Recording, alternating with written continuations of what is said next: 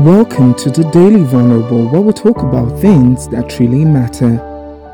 I was looking at the post of one of my younger friends this morning. He says, as long as I'm alive, as long as I don't die, this story is going to be sweet.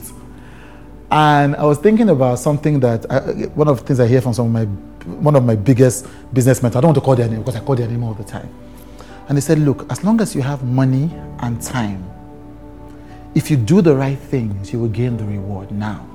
When I tell people this, they're like, what if I die? Well, that one is not in my power now. Like, what are we going to do? Like the Bible says, Christian Bible, what shall we say to these things?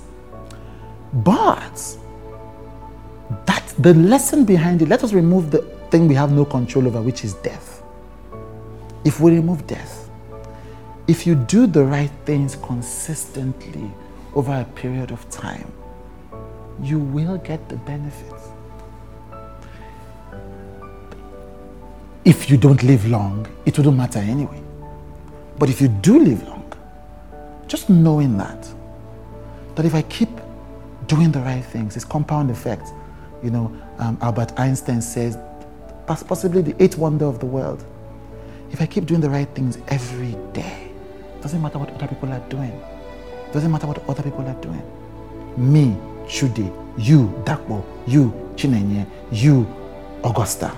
If you keep doing the right things every day, as long as God gives you life, you will reap the rewards. That's a powerful thing to think about. And it can help you choose the right things now, because you know that your time is coming.